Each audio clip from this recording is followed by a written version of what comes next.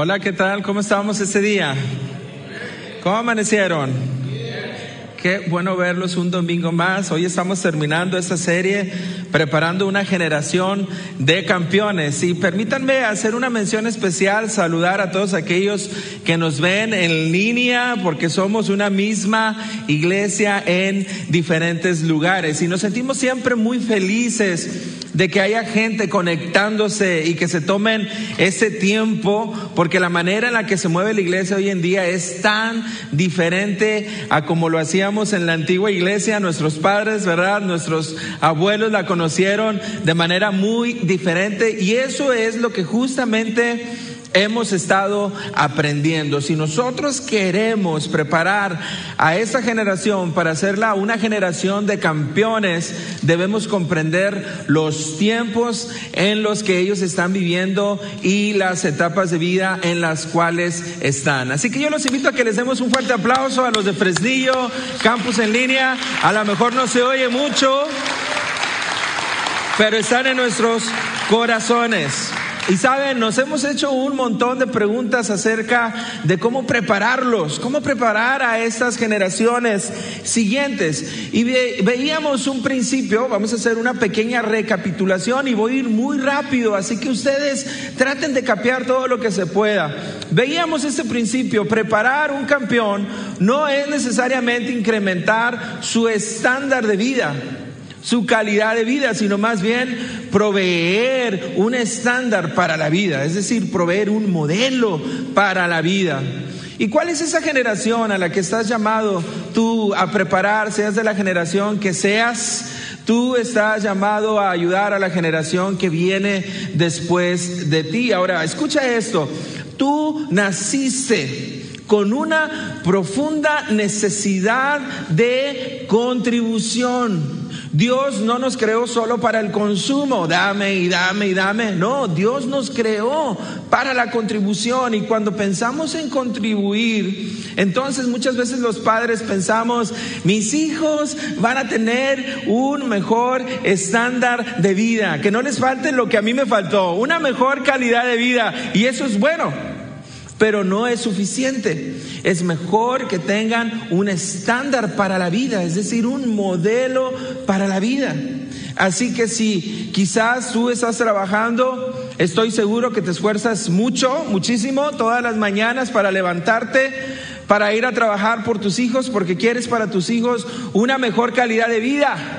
Pero ¿de qué vale una mejor calidad de vida si nuestros hijos van a terminar con un camino torcido? ¿De qué vale una mejor calidad de vida si a la larga van a caminar perdidos en la vida, preguntándose cuál es el camino correcto? Entonces, ¿cuál es la manera correcta de actuar como padres, como precursores de las siguientes generaciones? Necesitan un estándar para la vida, un modelo, principios a seguir, y esa es la mayor contribución que todos nosotros podemos dar a las siguientes generaciones. Voy rápido. Veamos entonces, ¿cuál es la mayor oportunidad que tienes para influir en la vida de alguien? ¿Cuál es la mayor oportunidad que tienes para influir en la vida de alguien? Te va haciéndote presente.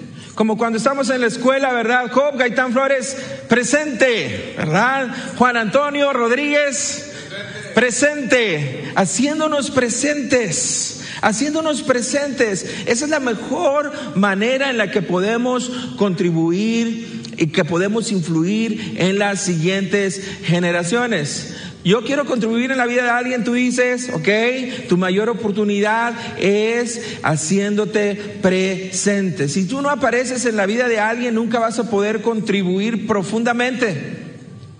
Vas a estar ahí, pero profundamente, no creo. Puede ser que tú seas bueno para escribir libro o notas, puede que tengas un programa de televisión o de radio, que seas youtuber, que hagas lo que nosotros hacemos todos, ¿verdad? Postees en Facebook, Instagram, pero escúchame, eso no es tan poderoso como cuando tú te haces presente en la vida de alguien. Así que mi mejor oportunidad para influir en la vida de otro tiene que ver entonces con aparecer en su vida. y dedicarle tiempo a esa persona, porque solo así daremos un estándar, un modelo para la vida. Proveeremos un estándar para la vida de la próxima generación. Ahora, ¿sí están conmigo este día? ¿Sí están conmigo? Okay, espero que ahí en línea también lo estén, porque eso tiene mucho que ver con lo que hablábamos la semana pasada, que el pastor Juan nos enseñaba acerca de la empatía, porque es una palabra clave, porque nos hacíamos esta pregunta: ¿realmente estoy haciendo la diferencia en la vida de alguien? ¿Realmente estoy haciendo la diferencia en la vida de alguien? Porque solo cuando tú tienes empatía puedes hacer una diferencia en la vida de otra persona. Así que, ¿qué es empatía entonces? Es esa habilidad de poder presionar pausa, en tu vida para así comprender mejor la vida de otros. Y saben, hay momentos donde tenemos que ponerle pausa a la vida. Los padres que tenemos hijos adolescentes, ¡pum!, pausa. Los hijos nos tienen que poner pausa. Queramos o no, le ponemos pausa. Y si tienes bebés, pausa, mucho más. Vean al pastor Juan Antonio que anda corriendo para acá y para allá, y Caleb, y que esto y que aquello, y que no te subas. Pausa. Tenemos que poner pausa. Y hay momentos en la vida, ¿no es cierto?, que tenemos que, incluso nos sentimos obligados, forzados a poner pausa. Y cuando detienes tus emociones, tus pensamientos, solo así puedes entender las emociones y los pensamientos de los demás. Eso es empatía. Empatía. Si nosotros no detenemos nuestros propios pensamientos, nuestras propias emociones, nunca jamás nos vamos a detener a pensar en los sentimientos y en las emociones de los demás. Vivimos a la carrera. ¡Shum! Somos un rayo. Nos subimos al carro y ¡shum! Llegamos al jale. Llegas a la casa todo cansado, te duermes y otra vez lo mismo. Si no haces una pausa, jamás te vas a detener. Es por eso que aprendíamos que la empatía no compromete la verdad. Porque muchas veces decimos, no, yo no voy a estar aguantando a todo el mundo. No, hombre, capaz, hay que decirles las cosas como son. ¿Haz qué? Pausa. ¿Haz qué? Pausa. Dile al que está a tu lado, haz pausa. Dile al que está a tu lado, haz pausa. La empatía no compromete la verdad. La empatía lo que hace es clarificar la verdad. Y gracias a Dios por los estudios, porque hablaba el pastor Juan de un niño de 3 años, que un niño de 3 años da 75 pasos más cada minuto que un adulto. Luego cuando el niño dice, papi, cárgame, tú te pones luego colérico, ¿verdad? Y dices, chamaco tan flojo, saliste a tu mamá, saliste a tu papá, sale todo. Afloran los sentimientos, ¿verdad? Pero ha trabajado 75 veces más que tú. Pero si no le pones pausa, si no lo conoces, tú llegas rápido a conclusiones que son falsas. Pero ¿por qué le tengo que estar repitiendo a ese muchacho todo el tiempo lo mismo? Una y otra vez. Ya me tiene hasta acá. Pausa. Estás olvidando que los adolescentes aprendíamos entre los 11 y 12 años, les ocurre un fenómeno en su cerebro llamado poda, y pierden 1/3 del cerebro. ¿Y qué tal si las tortillas que le pediste se fueron en ese 1/3 del cerebro? Están perdidas. Es que siempre te digo que vayas y tú nunca vas, que tiendas la cama, que levantes la basura, que me ayudes aquí. ¿Qué tal si se fue en esa tercera parte? ¿Verdad? Está perdido, no está. Entonces, ¿no es mejor decir cómo te puedo ayudar a recordar esto? Porque mientras mejor conozcamos a nuestras generaciones, mejor les vamos a contribuir. Otro dato de los adolescentes es que el cerebro comienza a madurar desde el cuello, que yo casi ya no tengo, hacia adelante, y lo último que se forma es la parte frontal. Termina de formarse a los 21 años. Yo no soy científico, no soy doctor ni nada. Y tú dirás, ¿y eso qué implicación tiene? Pues tiene mucha, es bastante práctico, muy práctico, porque lo frontal es lo que determina el juicio en la vida de una persona. La prudencia está aquí y antes de los 21 no se ha formado. Entonces los muchachos necesitan la prudencia de sus padres, de los adultos. Por eso el rey Salomón decía, la necedad está ligada al corazón de los muchachos porque no se le ha formado la prudencia. Hay que prestarle prudencia y para eso tienes que dar pausa para apagar tus propios sentimientos de emociones y pensamientos y comenzar a preguntarte cómo ellos piensan, cómo ellos se sienten. Entonces, mientras más presentes estamos en la vida de alguien, más grande será la confianza para con esa persona. Más grande será la confianza para con esa persona.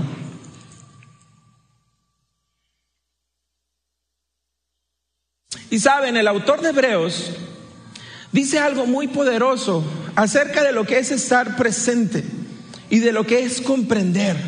Y nos habla de alguien que pudo mostrarse superior a cualquiera de nosotros, pero que hizo exactamente todo lo contrario.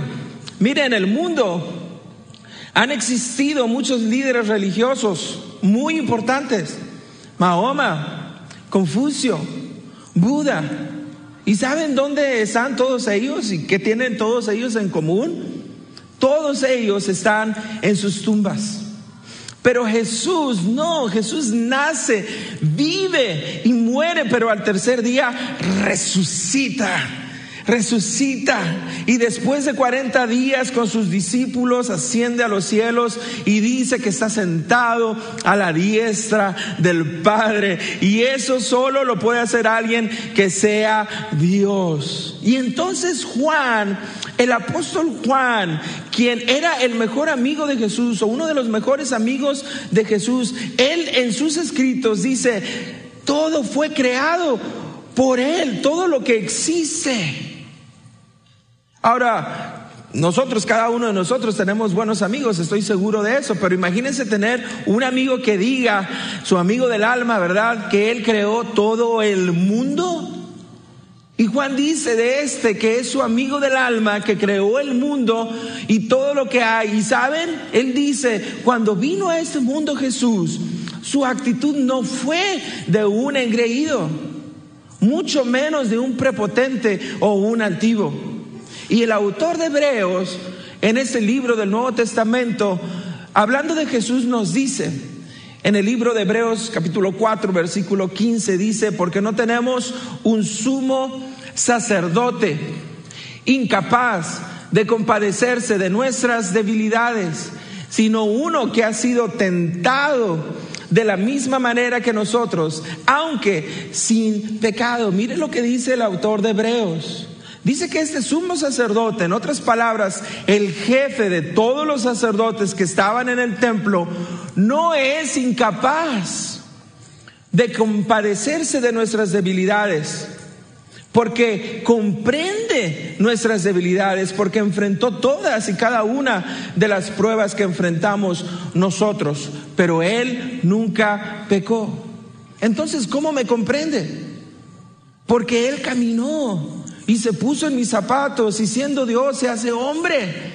Y eso es maravilloso, porque de esta forma puede comprenderme. Así que cuando tú oras, Él te comprende.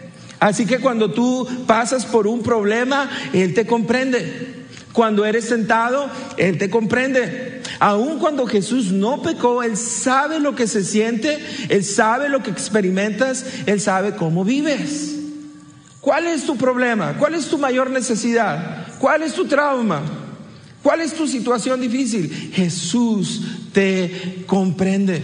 Y sigue diciendo el autor de Hebreos en el versículo 16: así que acerquémonos con toda confianza al trono de la gracia de nuestro Dios. Acerquémonos ¿Cómo nos podemos acercar al trono de la gracia? Dice el escritor de Hebreos, con toda confianza. Y saben, ese es el gran desafío. Ese es el gran desafío. Tú solo puedes influir en la próxima generación si ellos se pueden acercar a ti con confianza. Y no se podrán acercar con confianza a menos que hagamos una pausa, a menos que dejemos de juzgarlos, de criticarlos, de meterlos en prejuicio y hagamos una pausa hasta entonces que podamos detener nuestros pensamientos y nuestras emociones. Podrán ellos acercarse con confianza a nosotros y nosotros influirlos. Y eso es lo que deseamos también nosotros profundamente como iglesia. Queremos crear un lugar seguro en que las personas que están heridas, con problemas, puedan acercarse con confianza. En otras palabras, que todos sepan que estamos en el mismo barco. Somos iguales. Todos estamos quebrantados en este mundo. ¿Quién no está roto en este mundo? ¿Quién no ha sido herido en este mundo? Algunos aparentamos mejor que otros no estarlo, pero todos hemos sido dañados, rotos, todos hemos sido heridos y todos necesitamos un lugar donde podamos acercarnos con confianza. Y cuando cada uno de nosotros que pertenece a esta comunidad de fe, a esta familia de fe, dé pausa y comience a pensar como los demás se sienten, en ese momento ganaremos algo muy poderoso hacia las próximas generaciones. Confianza. Me encanta ver las historias de los creyentes, de nuestros hermanos, de nuestros miembros, que traen a sus amigos y sus amigos tienen toda la confianza del mundo en ellos, porque ellos les han platicado, hay una alternativa. Estás batallando aquí, estás batallando allá, tienes inseguridades aquí. ¿Cuál es tu? Mira, ven, aquí puedes venir. Aquí puedes encontrar un espacio en donde todos estamos iguales y estamos buscando la bendición de Dios. Cantábamos hace un rato, yo cantaré de la bondad de Dios, porque Dios en nuestra vida ha sido ¿qué? Bueno. Dile al que está a tu lado, Dios ha sido bueno conmigo. Dios ha sido bueno conmigo. Ahora déjenme hacer una pausa. Voy a cambiar todo el cassette, porque hemos hecho una pequeña recapitulación de lo que hemos aprendido. Pero no existe, hablando de la gente quebrantada, no existe algo en lo cual la gente esté más quebrantada, en lo cual estas generaciones que vienen después de nosotros han sido más devastadas y aplastadas que el divorcio. La generación X, que comprende del año de 1965 a 1980, por ahí fue llamada también la generación de los destructores. Y les va a dar un poco de risa, pero ¿saben por qué se llamaron los destructores? Porque en esa temporada apareció la pastilla anticonceptiva. Ahora déjenme terminar. Una generación anterior, la de los baby boomers, una generación que hizo que la población mundial aumentara. Y entonces la generación de los destructores comenzaron a destruir tanto el tengamos hijos, que incluso aumentó el aborto. Hemos escuchado del tema aborto en recientes años, es tema de conversación, pero tiene años. Pero hubo algo que también aumentó después de los baby boomers: los divorcios. Y no hay algo que ha quebrantado más a las últimas generaciones que el divorcio. Y yo quiero que en este día podamos comprender un poco más el asunto. Quiero mostrarles cuáles son las 7 principales causas por las cuales los hombres y las mujeres se divorcian. Ahora, si tú eres alguien divorciado, yo no quiero que te sientas mal, Si eres alguien que está atravesando por el divorcio o que estás en una situación muy complicada, no quiero que te sientas mal, no quiero que te sientas juzgado. Algunos de nosotros hemos venido, muchos de nuestros hermanos en nuestras iglesias salieron de familias rotas que han sufrido, y ellos nos pueden constatar lo difícil que ha sido y lo duro que ha sido en sus vidas salir de un entorno así. Entonces la intención de este día no es juzgar a las personas que están en ese proceso o que pasaron por ese proceso, sino comprender y llevarnos una bendición hoy ese día para poderla aplicar y ser de influencia a las siguientes generaciones. Así que tenemos una gráfica aquí de las 7 causas del divorcio. Y tenemos aquí que las mujeres dicen que la primera causa por la cual se divorcian es la infidelidad. No me sorprende mucho eso, vivimos en tiempos, que ahora se puede ser infiel hasta por internet, ¿verdad? La infidelidad, mientras que los hombres dicen incompatibilidad. Es decir, es que no nos llevamos bien, pues no hay química y esto y aquello, ¿verdad? Pero los hombres también dicen que la segunda causa de divorcio que ellos piensan que es importante es la infidelidad. Así que la infidelidad es un flagelo muy importante en el matrimonio, en las familias, que destruye, que azota, que martiriza al matrimonio. Otra de las cosas que dicen las mujeres, en tercer lugar, el alcohol, las drogas,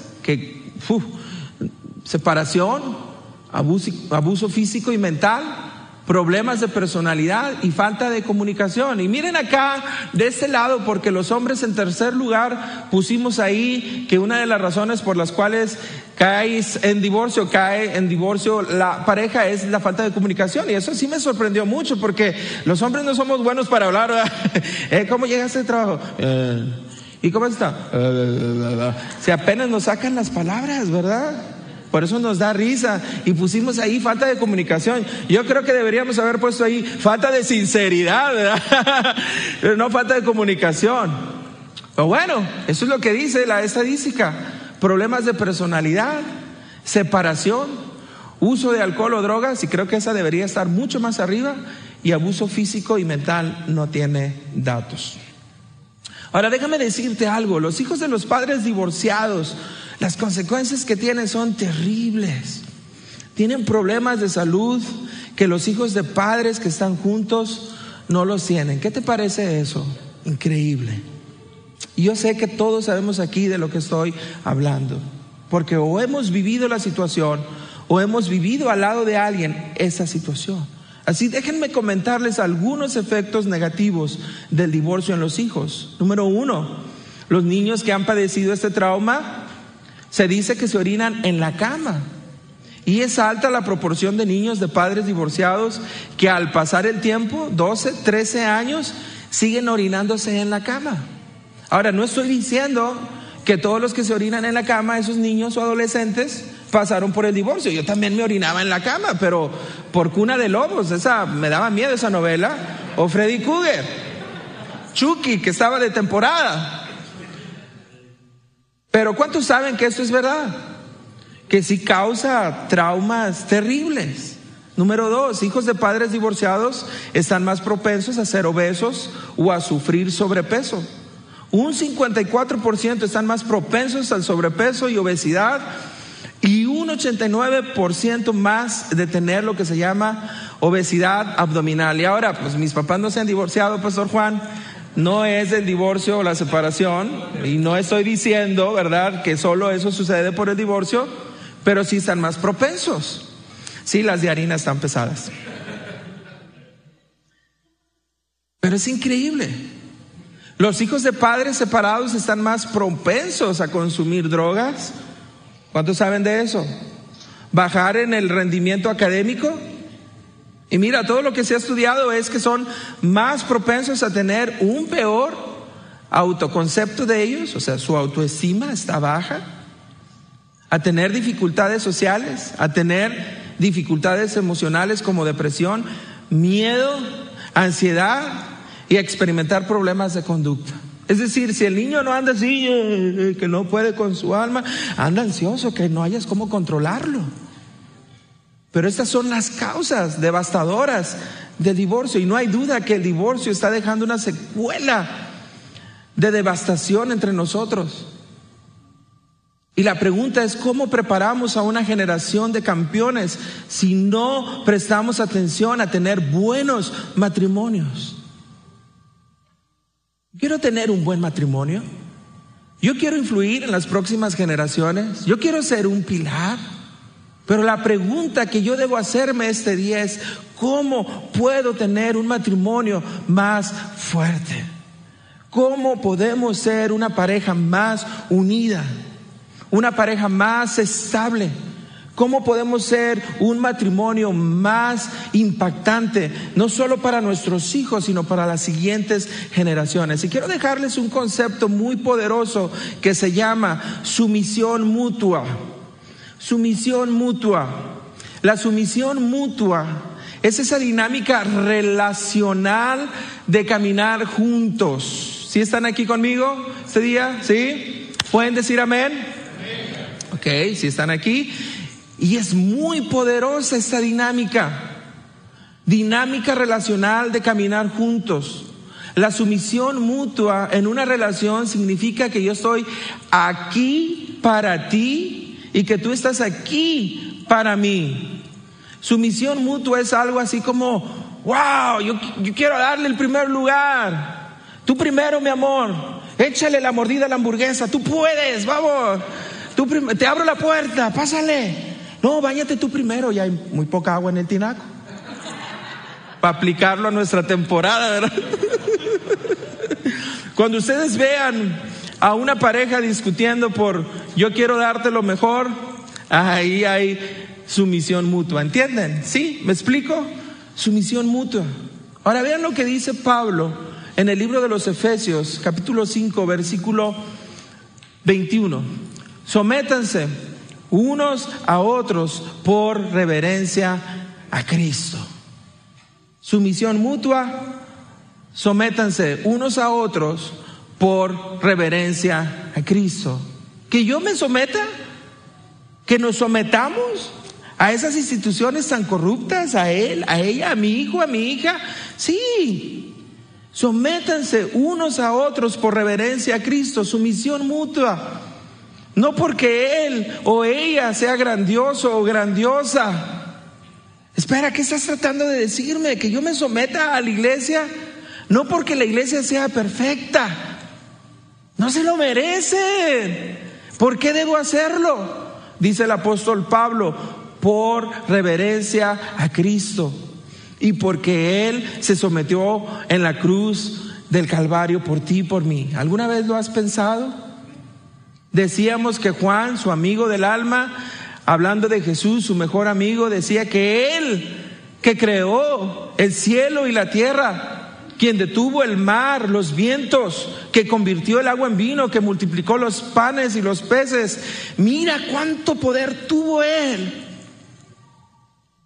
Y estando en la cruz, los soldados romanos le dijeron, si quieres puedes traer una legión de ángeles. 1000 ángeles a que vengan aquí y te defiendan de esa crucifixión que estás tú aquí sufriendo. Imaginen, si un solo ángel en otra historia bíblica mató a 10,000 hombres, ¿qué no hubieran hecho 1000 ángeles por defender a Jesús? Pero Jesús fue a la cruz, no por el poder del imperio romano, no, Señor. Él no se bajó de la cruz porque o se sometía o toda la humanidad se perdía. ¿Ves cómo se sujetó a ti y a mí? Por amor. Y si se sujetó a ti y a mí, ¿por qué nos cuesta someternos a Él y a otros? Tan fácil someternos a Él por amor. Ahora vean cómo se ve esto con las esposas. Esposas, sométanse a sus propios maridos como al Señor. O sea, ese es el versículo favorito de los hombres. Cuando salimos en la mañana no le decimos hasta luego, mi amor. Le recordamos Efesios 5:21. Sométete. Ahora, ¿a quién se le escribió este pasaje? Recuerden esto: sométanse unos a otros. Ahora le dice a las esposas: sométanse a sus propios maridos como al Señor. Pero también le dice a los hombres, a los esposos. A los esposos les dicen: esposos, amen a sus esposas como Cristo amó a la iglesia. Y cuán lejos lo llevó ese amor a Jesús, sometiéndose a la cruz por amor a nosotros. Así que, ¿de qué se trata todo esto? Se trata de que el hombre y la mujer están separados. Y tengo una imagen aquí, un triángulo, separados, divididos. Pero a medida que se acercan a Dios, entonces ellos pueden someterse el uno al otro. A medida que buscan a Dios, a medida que escuchan la palabra, el consejo de Dios, ellos se pueden someter el uno al otro. Y esa es la manera. Eso nos lleva a la única cosa que necesitamos para tener un matrimonio extraordinario y ser luz al mundo lleno de tinieblas, y ser luz a esas generaciones que vienen, que están siendo tan heridas y tan quebrantadas, tan dolidas, tan devastadas. Esa única cosa que hace un matrimonio fuerte, que te une, que une al hombre y la mujer, ¿a quién? A Dios. Esa única cosa es la oración. La oración. La oración. Cuando oran como pareja juntos regularmente. Y ese es el principio. Ese es el principio que hoy nos vamos a llevar ese día. Ese es el principio poderoso que necesitamos, y que a lo mejor de escucharlo decimos: pero eso ya me lo han dicho 1001 veces. Me lo han dicho cantidad de veces, pero te lo vuelvo a repetir porque es tan poderoso. Y ese es el principio. Oren juntos en voz alta regularmente. Ahora escúchenme, porque esto es algo con lo que tenemos que luchar mucho. Porque se dice que solo el 8% de los matrimonios oran juntos en voz alta regularmente. Un estudio citado por el Dr. Phil, un gran escritor, en uno de sus libros de los Estados Unidos, hace referencia a una estadística muy interesante, en donde él refleja que el índice de divorcios en América está a un mínimo de 1 por cada 2 matrimonios. 1 por cada 2 matrimonios. Terrible. Es decir, de cada 2 solo 1 sobrevive. Pero escúchame esto: el reporte del divorcio entre parejas que oran es de 1 en 10,000 que oran juntos y en voz alta y regularmente. 1 en 10,000. ¿Cuántos quisieran tener un matrimonio tan sólido, tan fuerte, que sea un baluarte, una luz encendida para las próximas generaciones? Yo quiero eso. Y quiero eso para mi vida. Dios, yo quiero eso para mi vida. Y te voy a decir algo: es orar. Es orar juntos, en voz alta, regularmente. Y ese es el principio. Las parejas que oran juntas permanecen juntas. Las parejas que oran juntas permanecen juntas. Y solteros, no se me pierdan, ahorita tengo algo para ustedes, porque es el reto para todos nosotros, no solo para los que estamos casados. Las parejas que oran juntas permanecen juntas. Y sabes, podemos empezar desde ya, ahora mismo. Si Dios está trayendo convicción a tu vida, si Dios está haciéndote sentir algo aquí en tu interior, es su palabra, es Dios hablándote, es su presencia en ese lugar que te ha traído hoy hasta aquí, este día, en este momento específico, y te está hablando y está tocando tu corazón. Y solo tienes que abrir tu entendimiento y decirle a Dios: es verdad, eso es lo que yo necesito hacer. Si al fin y al cabo estás en una situación complicada y has intentado de todo, ¿por qué no intentar una cosa más? Orar juntos, en voz alta y regularmente. Así que tengo unos consejos para terminar de manera muy rápida acerca de la oración en pareja. Número 1, corto e incómodo es mejor que largo y perfecto.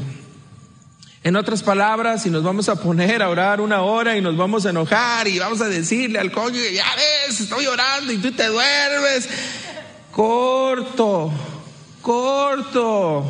Sí, los que somos de la vieja escuela, amantísimo buen Padre Celestial que estás en el cielo, y quieres aprovechar para decir en una oración todo lo que no has dicho en no sé cuántos años.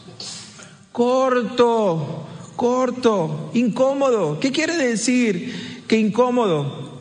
Pues muchas veces las parejas estamos peleados, y peleados también se ora, sí, también.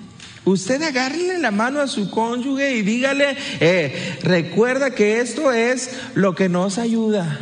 Y empiecen a orar, Señor, aquí estamos peleados, agarrados como nunca, o mejor, como siempre, ¿verdad? Peleados. Pero delante de ti, Señor, entregamos todas estas cargas. A ver, ¿tú qué haces, Señor? Amén. Corto e incómodo es mejor que largo y perfecto. Porque dices, yo quiero largo y perfecto, y nunca terminas haciéndolo, porque no existe tal cosa. Número 2, oren el uno con el otro, no el uno hacia el otro, no el uno en contra del otro. No es así, Señor, yo te entrego a este maleante, este hombre, te pido que lo liberes de esos demonios que lo poseen. No. Oren el uno con el otro. Tú oras, yo te acompaño. Yo oro, tú me acompañas. Y número 3, oren junto con sus hijos, y oren juntos por sus hijos. Juntos con sus hijos y juntos por sus hijos. ¿Ven la diferencia? Con los niños y por los niños. Una pregunta buenísima para tener conversación es, ¿cómo te fue en tu día? ¿Qué fue lo mejor que te pasó? ¿Y qué fue lo peor que te pasó en este día? Ya que te cuente sus penas, ¿verdad? Es buenísimo eso, porque sale una conversación muy buena, y entonces se ponen a orar. Ok, vamos a orar. Señor, te damos las gracias por todo lo bueno, y oramos por aquello que queremos que mejore. Si están conmigo este día, espero que en línea estén aquí, que nuestros corazones estén conectados con Dios, porque quiero terminar. Tú dices, yo quiero influir en la próxima generación. ¿Cómo hago mi matrimonio más fuerte? Oren juntos. Solteros que están ustedes pensando en casarse, oren. Yo no estoy casado. No tienes que casarte. Chicos, recuerden, lo que ustedes quieren que esa pareja que buscan seanlo ustedes ya. Si tú no oras ahorita, no vas a orar mañana o en 10 o en 15 años. Y cuando caigas de rodillas, a lo mejor ya lo vas a hacer demasiado tarde. Cuando ya está todo echado a perder, cuando ya no hay, cuando todo está bloqueado. Ora ya, desde ahora, ven a la iglesia. Comprométete con tu iglesia local. Sé fiel, busca a Dios. Crece en tu vida espiritual. Desarrolla ese carácter que Dios quiere que tengamos, parecido a Él. Ora. Amigos, oremos juntos, regularmente, en voz alta. 1 en 10,000. 1 en 10,000. A prueba de divorcio este consejo. Las próximas generaciones no tendrían por qué ser quebrantadas.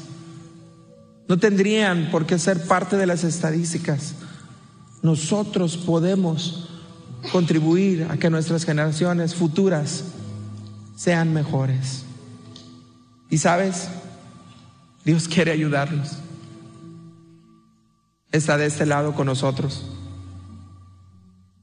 Sabes, Dios desde los cielos, en su misericordia, ve a todos esos adolescentes sufrir, ve a todos esos niños llorar, y apela a tu corazón y apela a tu mente para que recapacitemos, reflexionemos y digamos: Señor,